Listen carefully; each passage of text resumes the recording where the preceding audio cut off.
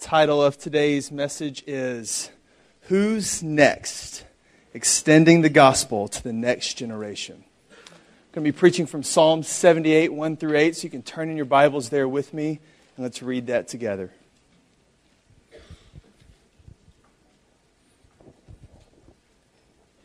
Psalm 78, verses 1 through 8.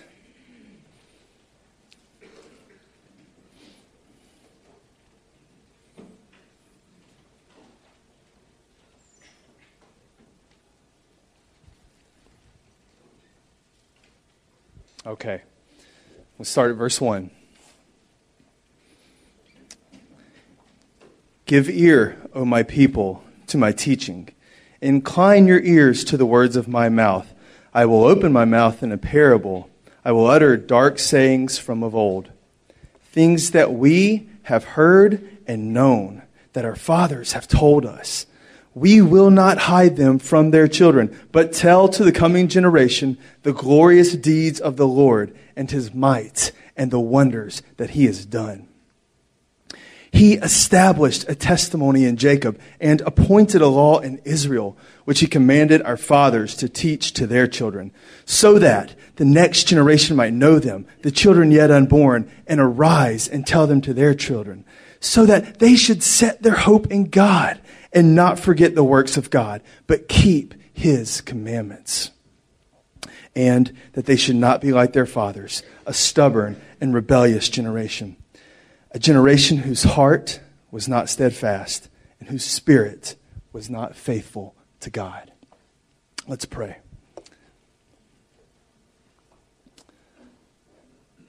Father, your word is precious and invaluable truth for your people, Lord. And pray this morning, Father, you would illumine your word. You would reveal, you would shed light on your word, Lord, to our eyes and to our hearts. And that your word would work inside of us, Father.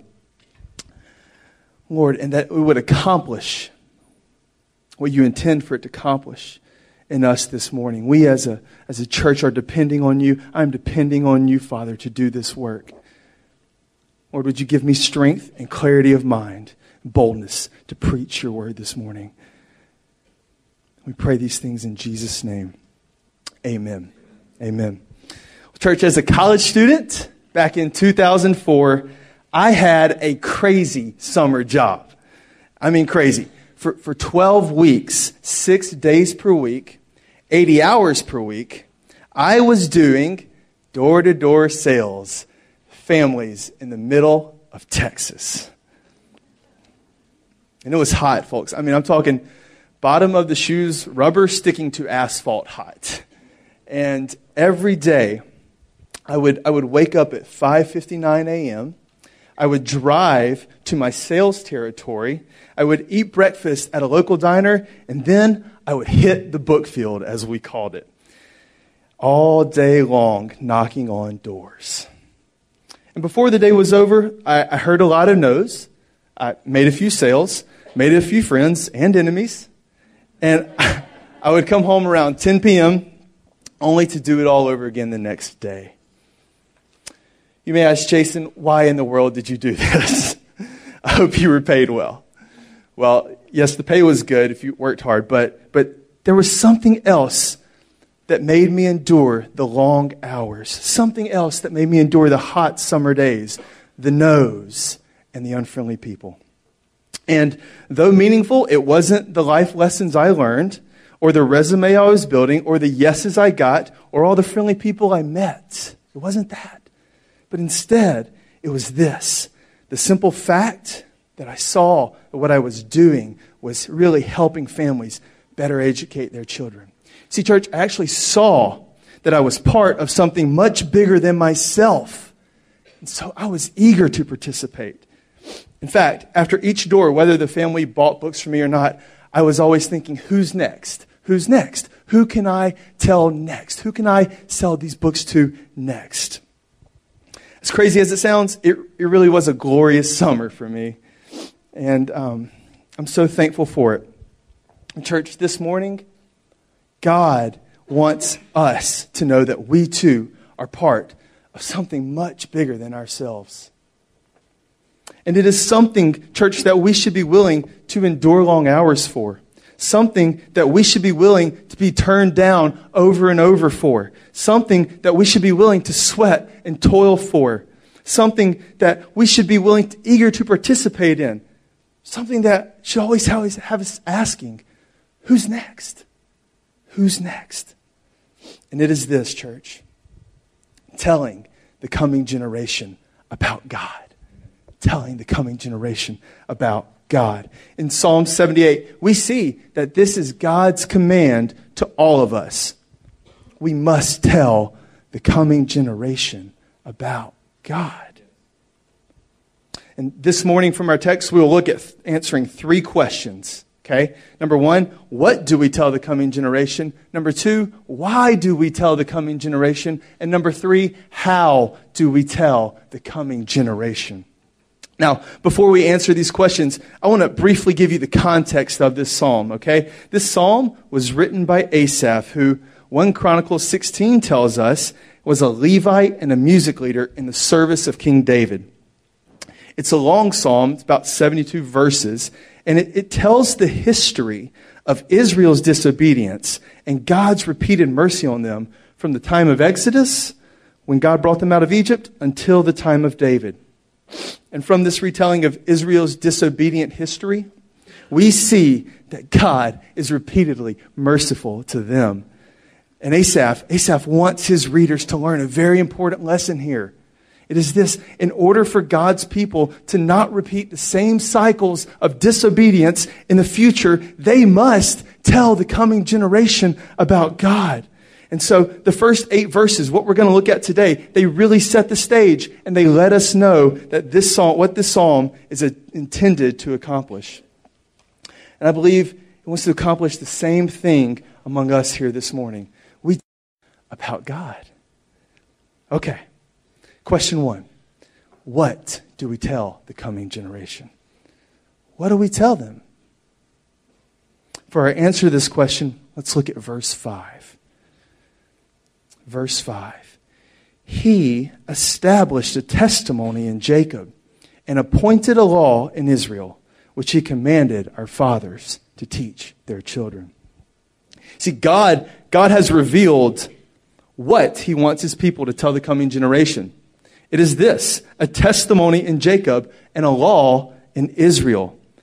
Tell them, God says in verse 5, of my testimony and my law. Now, what is the testimony and law referred to here in verse 5? What is this? Well, if we look at Exodus 31:18, we'll find the answer. Exodus 31:18 says, and God gave to Moses, when he had made an end of speaking with him upon Mount Sinai, the 2 tablets of the testimony, tablets of stone, written with the finger of God. And what was written on these tablets of testimony? A couple chapters later, Exodus 34:28 tells us, and God wrote upon these tablets the words of the covenant, the 10 commandments. So Psalm 78:5 tells us what God wants his people to tell the coming generation. His testimony and his law, the 10 commandments. But there is something very crucial to notice about these tablets. And it is this: they do not begin with commandments. Instead, they begin like this: I am the Lord your God who brought you out of the land of Egypt, out of the house of slavery. In other words, the 10 commandments begin not with the testimony about what God commands us to do, but rather with the testimony about what God has done for us. With an outstretched arm and a mighty hand, God saved Israel from slavery to Egypt before he gave them the 10 commandments. Church, we must not give the coming generations God's list of to-dos untethered or detached from what God has already done.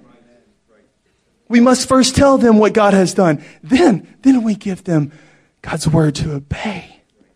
Only telling them a list of to-dos will either produce a rebellious generation or a moral generation, and both are lost. So, When Asaph says in verse 5 that God established a testimony in Jacob and appointed a law in Israel, what he is primarily referring to here is the fact that God saves his people and then calls us to respond to his word. How are we to understand this today? Well, today, church, we have the privilege of knowing what the covenantal saving work in the Old Testament was pointing to. It was pointing to Jesus Christ. God's saving work through Moses, where God redeems his people from slavery in Egypt, prefigures Christ's eternal redemption of his people from slavery to sin. So, the saving work we are to tell the coming generation today, church, is the message of Christ crucified. It's the gospel of Jesus Christ that we are to transfer to them. Now, what is the gospel? What is the gospel? Well, the gospel is the good news about what Jesus Christ has done to reconcile sinners, that's me and you, to God. A good way to summarize this good news is to biblically unpack 4 words here. God, man, Christ, and response. God, man, Christ, and response. God is the creator of all things. He is perfectly holy, worthy of all worship, and will punish sin. Man, all people, though created good, have become sinful by nature. From birth, all people are alienated from God, hostile to God, and subject to the wrath of God. Christ, Jesus Christ, who is fully God and fully man, lived a sinless life, died on the cross to bear God's wrath in the place of all who would believe in him, and rose from the grave in order to give his people eternal life. Response.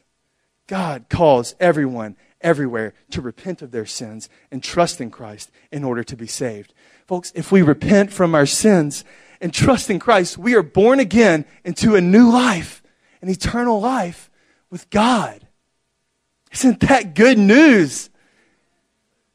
This is first and foremost what God commands us to transfer to the coming generation. Not just commands, not just to-dos, but rather what God has done, the gospel. Okay, so we see what we are to tell the coming generation. Now let's look at why. Why do we do this? Why must we tell the coming generation the gospel? Number 1, first and foremost, we tell them because God commands us to. Read verse 5 again with me. He established a testimony in Jacob and appointed a law in Israel, which what? He commanded our fathers to teach their children. God has commanded that we teach our children the gospel. We see throughout Scripture this truth. In Deuteronomy 6:7, the Lord says, "You shall teach them God's testimony and law diligently to your children, and shall talk of them when you sit in your house, and when you walk by the way, and when you lie down, and when you rise." Ephesians 6:4 says, "Fathers, do not provoke your children to anger, but bring them up in the discipline and instruction of the Lord." You see, God wants our children from childhood to be acquainted with the sacred writings, which are able to make them wise for salvation through faith in Jesus Christ. As we read in 2 Timothy 1:5, it's throughout Scripture. This is God's command, that we extend the gospel to the next generation. Now, we see in verse 5b that God commands fathers to teach their children. And so, in God's order, it starts in the home. Okay? Parents are the primary agents of God for transferring the gospel. But, no parent can do all this without the help of others. The church family also has a very important responsibility by partnering with parents to assist them in this transfer.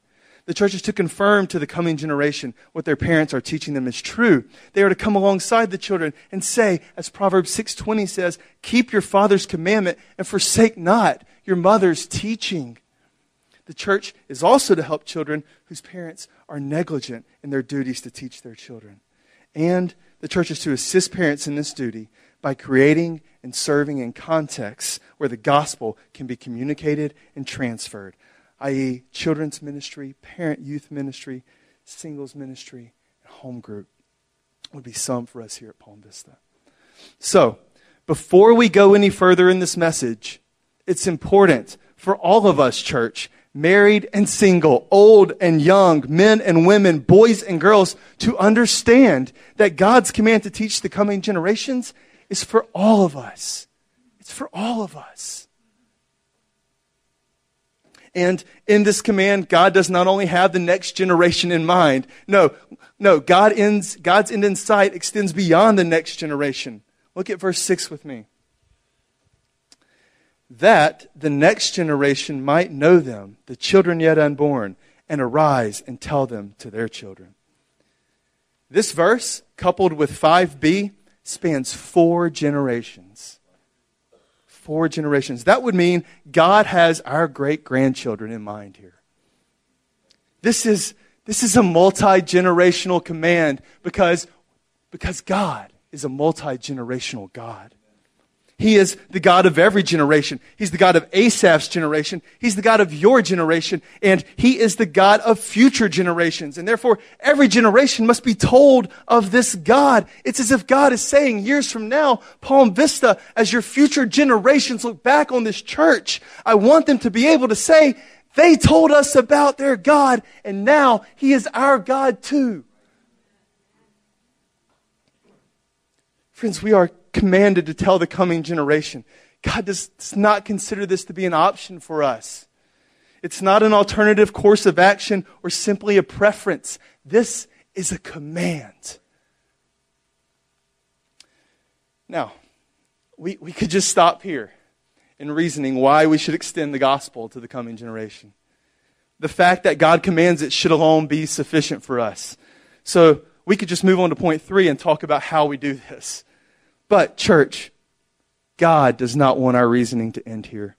He wants us to see why He commands it. He wants to show us His heart for the coming generations. He wants to envision us with His vision for them. So, here's why He commands it. Here's why He wants every generation to know the gospel. According to our text, there are 2 reasons. 1, so that they will hope in God. And 2, so that they will keep God's word. Look with me at verse 7. So that they should set their hope in God and not forget the works of God, but keep His commandments. Well, first we see in verse 7a that God commands us to tell the coming generation the gospel so that they will set their hope in God. This is why, church, He wants every generation to know the gospel. It's so every generation will hope in God. In other words, transfer of the gospel should lead to hope in God. Why? Because the gospel is knowledge that once it goes into the head, has the power to make a new heart, a heart that hopes in God. This is how God has chosen to design it, because God cares that every generation would hope in Him. Not in money, not in possessions, not in building wealth, not in finding a job, not in finding a spouse, but that their hope would be set in Him. This is God's aim, His vision for His people. He wants every generation to say with the psalmist in Psalm 71:5, "For you, O Lord, are my hope, my trust, Lord, from my youth." Folks, God wants us to hope in Him, because any hope not located in Him is ultimately dead hope. And apart from God's merciful saving work through Christ on the cross, we would all have dead hope. But for Christians, there is good news. Why? Because we have been born again unto a living hope in Jesus Christ. We know that He lived an obedient, perfect life we could not, and died the death we deserve, giving His life as a ransom for ours as He was crucified on the cross for our sins. And that on the 3rd day, after dying on the cross, He was raised from the dead. And after appearing to His disciples and over 500 people, He ascended back to heaven and sat down at the Father's right hand. And we know, church, that He is going to return and split the sky and make all things new, and that we will reign with Him forever as heirs and sons and daughters of the living God. This is our hope, church. And God is saying, tell the coming generation that, so that they too will hope in me. God also commands that we tell the coming generation the gospel so that they would keep his word. Look at 7b with me. And not forget the works of God, but keep his commandments. Friends, we have not succeeded in our God-given responsibility of transferring the gospel if our children's heart behavior is entirely contrary to the law of God. We must tell them the gospel so they do not forget it, but keep God's word. He wants the lives, God wants the lives of the next generation to be brought into sync with his word. Therefore, we must transfer the gospel to them. So, here we see God's generational aims, his purposes for commanding us to extend the gospel to the coming generations. 1, so they will hope in God, and 2, so that they will keep God's word. Okay? He shows us these aims to envision our generation for such a transfer to occur. What a glorious vision. Imagine Palm Vista. Years from now. The next generation hoping in God, obeying God's word, and transferring the gospel to their future generations by singing about it, teaching about it, praying about it, studying about it, memorizing verses about it. Friends, this is God's aim, and it must be ours as well. Because verse 8 warns us what will happen to generations to whom the gospel is not told. Read with me verse 8. And that they should not be like their fathers, a stubborn and rebellious generation, a generation whose heart was not steadfast and whose spirit was not faithful to God. Well, church, sadly, this happens to far too many generations. It's so easy. Every generation is only one generation away from this. It can be as easy as, rather than actually transferring the gospel to the next generation, we instead assume that they already know it because we know it and they've heard it from us once or twice. This just usually leads to confusion about what the gospel really is for them. It could be confused with only doing good deeds or only obeying God's laws. And by the next generation, the gospel as we know it is lost. But if each generation represented here will take to heart the lesson of this psalm, namely extend the gospel to the coming generation, then we need not repeat such episodes of unbelief. God is faithful to the generations who seek to transfer the gospel. He wants generations that hope in him and that keep his word. Long before we ever cared about transferring the gospel, church, God cared. So let's have faith that this is true and act on that faith by telling the gospel to the coming generation. Okay, we have seen what we are to transfer, the gospel. Now we've seen why we are to transfer the gospel. Now, church, let's look at how. We're going to spend some time here. Let's look at how we are to transfer the gospel. And for that, we turn to Asaph's example in verses 1 through 4. Look with me at verses 1 through 4. And before we read these verses, I want to tell you a little bit about Asaph, okay? As mentioned earlier, Asaph was a Levite and a music director in the service of King David. He lived through the reign of David, the ascension of Solomon, the building of the temple, and on into Rehoboam's reign to see the kingdom of Jerusalem divided. And during this time, he wrote 12 psalms.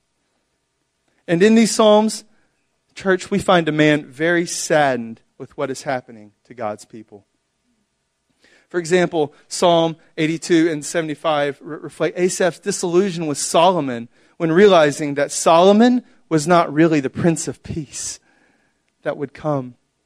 And Psalms 76 and 80 reflect Asaph's pain during the division of Solomon's kingdom when Rehoboam took Judah and Jeroboam took Ephraim and the 9 other tribes. You see, Asaph saw Israel's golden age turn into something quite apart from what he expected. He saw Solomon, rather than keeping God's commands, turn his back on God and pursue power, wealth, luxury, human wisdom, as well as worship of other gods. And as a result, he saw the kingdom of Jerusalem rip itself apart. And so, if there was ever a man, church, who knows the importance of passing the gospel to the next generation, Asaph is that man. He has seen firsthand the disastrous effects of not transferring the gospel. And he is looking at us, and in an insistent and urgent tone, he addresses us about how we can ensure such disaster evades future generations of God's people. And here in verses 1 through 4, we find Asaph's answer to how we do this. 2 points. Number 1, know the gospel. Number 2, resolve to extend the gospel. Okay, let's look at the first point. Know the gospel. Look with me at verses 1 through 3. Give ear, O my people, to my teaching. Incline your ears to the words of my mouth. I will open my mouth in a parable. I will utter dark sayings from of old, things that we have heard and known, that our fathers have told us. This is a man who knows what he has to tell the coming generation. The parable, the dark sayings in verse 2, they're not secret. They are in verse 3, things we have heard and known, that our fathers have told us. You see, Asaph knows the content which he has to transfer. It no longer belongs to his father. Now it also belongs to him. It's been transferred to him. And so I ask you, friend, do you know the content? Do you know the content of the gospel? Youth, young men and women, do you know the content of the gospel? When I was 16, I remember telling myself, one day, when I get married and start a family of my own, then I will care about knowing the gospel. Right now, though, I don't need to know it. This is a lie, young men and women. This is a lie. God was merciful to me, and He saved me while at college, even though I was just completely ignorant. And when He did, I regretted not knowing the gospel sooner. Know the gospel as early as you can. Your soul, your joy, and your future generations are at stake here. Church, we must know the gospel. We cannot export what we do not already possess, so we must possess a personal understanding of the gospel. If the next generation were to ask you today, singles, parents, youth, what is the gospel? What would you tell them? Do you have a clear and transferable answer for them?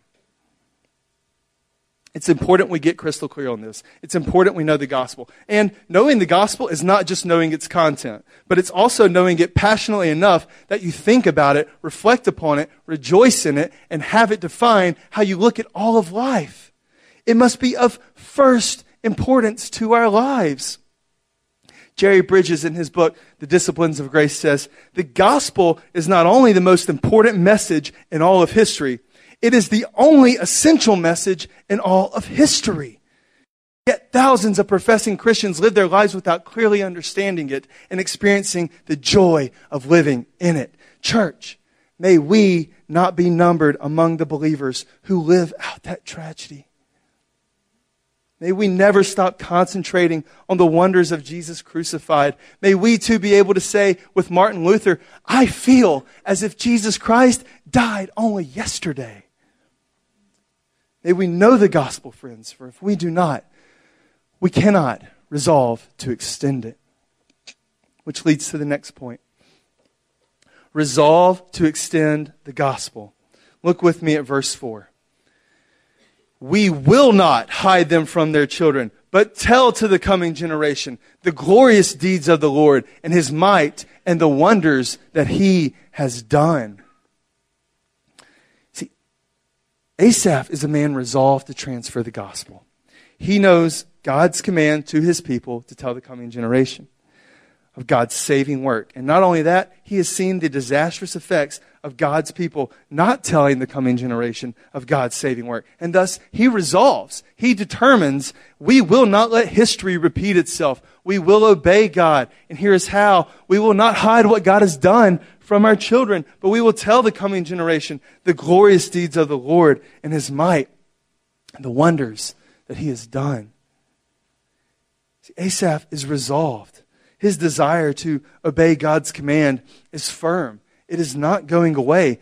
Day after day, he will not hide it, but will extend to the coming generation what God has done. What are you resolved to extend to the coming generation? What are you resolved to extend? Parents, God is telling you this morning, you must resolve to extend the gospel.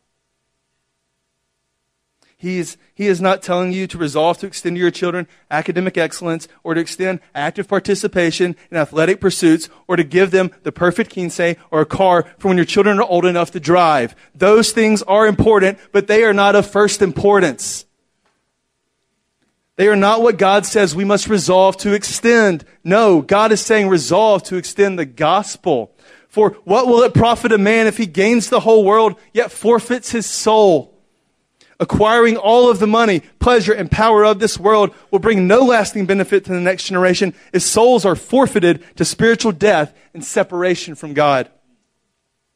The gospel is what our children need the most. It makes us spiritually alive, and it reconciles us to God.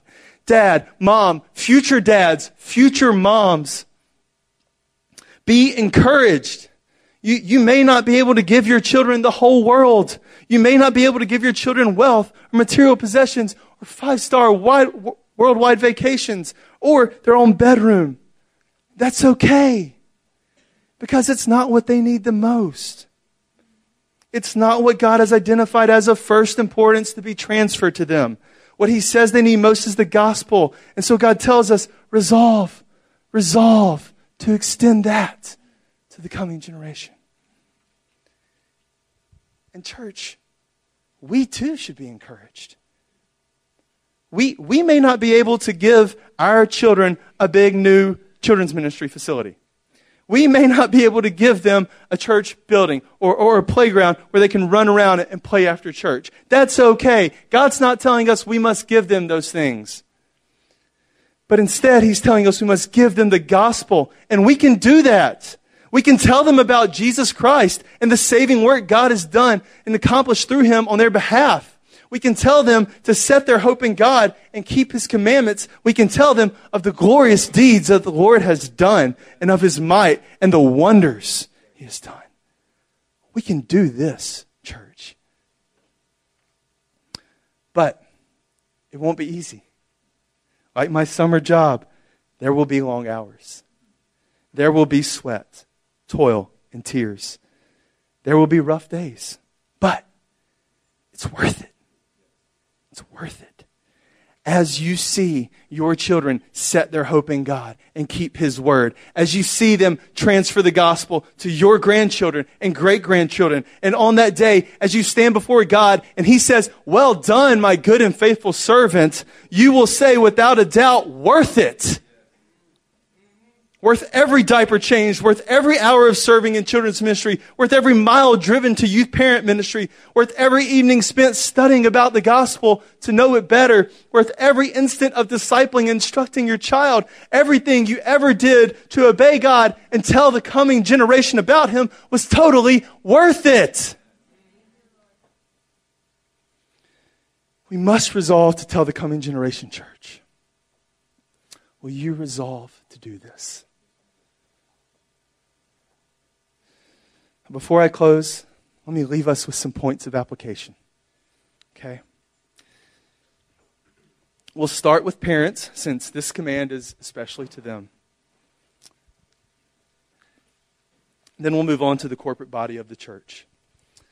Okay, here's one point of application for us. Read the Bible to your children. Parents, do you have some kind of plan for reading the Bible to your children? Is there a plan for how you will impart the knowledge of Scripture and its doctrine to your children so they will be able to set their hope in God? If you say that you are too busy, then I would just ask, please rethink your priorities. This is a command. It's not an option. I would suggest making time to read the Bible regularly. Depending on the age of your child, you can determine what Bible you read them. There are some really, really helpful resources out there for this. You can talk to your pastor or home group leader, and I'm sure he would be able to provide you a list of some of those resources. So read the Bible. Application point 2. Pray for your children. Pray for your children. Pray for future generations of your family. Pray they would set their hope in God and keep God's word. You can make a list. This is easy. Make a list of 31 things you can pray for your child about, and each day of the month, pray about one of those things. And pray with your children. Set aside a time in your day or week to pray with them. So it's not only before mealtime that you pray together. See, praying with them allows for opportunities for you to forgive your children or even for them to forgive you. At night, before they go to sleep, is a great time for praying with your children. All 13 months for me. I don't have much experience, but God's been merciful to allow me to do that. If you're wondering when you can do this, that would be a good time. Next application point, folks, preserve a passion for the gospel. Preserve a passion for the gospel. May it never be merely information alone, but may it be information that leaves you standing in awe and wonder and happy. Some practical ways to do this, and these are from C.J. Mahaney's book, Living the Cross-Centered Life. You can preach the gospel to yourself, memorize scriptures about the gospel, sing the gospel, review how the gospel has changed you, and study the gospel by reading helpful books about it. Cultivate a passion for it. Your children will notice and will often be most affected by what dad or mom is most passionate about. D.A. Carson, a prolific author and professor, says this: if I have learned anything in 35 or 40 years of teaching, it is that students don't learn everything I teach them. What they learn is what I'm excited about, the kinds of things I emphasize again and again and again. Make sure that in your own practice and excitement, parents, what you talk about, what you think about, what you pray over, what you exude confidence over, joy over, what you're enthusiastic about is Jesus, the gospel, and the cross. If you were to ask your children what mom and dad are most passionate about right now, what would they tell you? It is clear to them that nothing excites you more than the gospel of Jesus Christ. Is that clear? We want to preserve a passion for the gospel. Another point of application: become members of and participate in a healthy local church. God intends that the local church be central to the life of His people. So let your children see that you want to lock arms with others who love the Lord and love His church and grow together in grace and knowledge of our Lord Jesus Christ. This leads to points of application for us as a church. As a church, how can we practically transfer the gospel to the coming generation, church? What do we do as a corporate body and not just at home? Probably the most direct way would be for us to serve in children's ministry. Right? I mean, if extending the gospel to the coming generation is central to future success of God's people, then serving in children's ministry is central to the future success of this church. This is not a minor way to serve here at this church. It's major. Now, having served in children's ministry myself, I know that this can be a daunting, somewhat chaotic task at times. Kids running around, not always paying close attention. Diapers needing to be changed. Seemingly unending tears being cried. And in caring for these children, it can sometimes feel like you missed out on all the important stuff happening at church that day. But we see in our text, you're not missing out. You're not missing out. In fact, you're right in the middle of very important work. Thank those serving today. Thank them as you leave. They're doing very important work. And one day, God willing, our future generations will set their hope in God and keep His word. And on that day, you will have no regrets for all the days you had the privilege of serving in children's ministry. Next point of application is we as a body provide a godly witness for the next generation. We exemplify lives that display how valuable the gospel is by sacrificially and joyfully serving, by walking humbly and obediently with God, by considering others more important than ourselves, and by outdoing one another and showing honor and love. We give them a witness, a godly witness. The gospel is affecting our lives. It's changing me. It's changing Mr. Stubblefield. It's changing Mr. Fernandez. The gospel is at work. It's changing Mr. Pino. We give them that witness. And lastly, we proclaim the gospel faithfully. We know it ourselves, okay? And we do not hide it from the coming generation when the opportunity to tell them presents itself. Kevin DeYoung, in his book, The Good News We Almost Forgot, says, the only thing more difficult than finding the truth is not losing it. We must proclaim the gospel, church, lest we too lose it. We must sing about it, teach about it, protect it, and preserve it for the coming generation. These are just a few suggestions. There are more helpful suggestions out there. I would encourage you to pursue understanding and knowing how you can do this effectively. Okay, may God bless our efforts to transfer the gospel, church. Let's pray towards that end.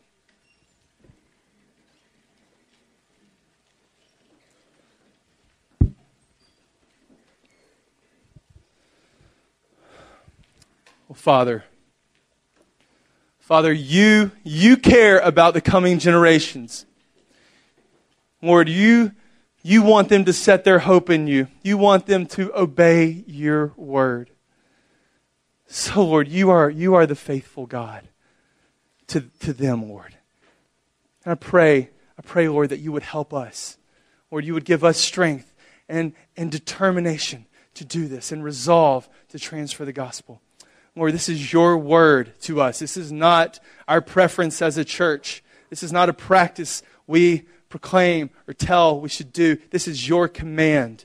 And Lord, so we want to humbly obey that and honor you and see, Father, even those who we've told over and over and over about the gospel. Lord, we want to see them know you. Lord, we want to see them set their hope in you. We want to see our youth know you, God. We want to see our children know you. That coming generations would glorify you. And that is work we are pleading for you to do. In Christ's name, we ask these things, Father. Amen.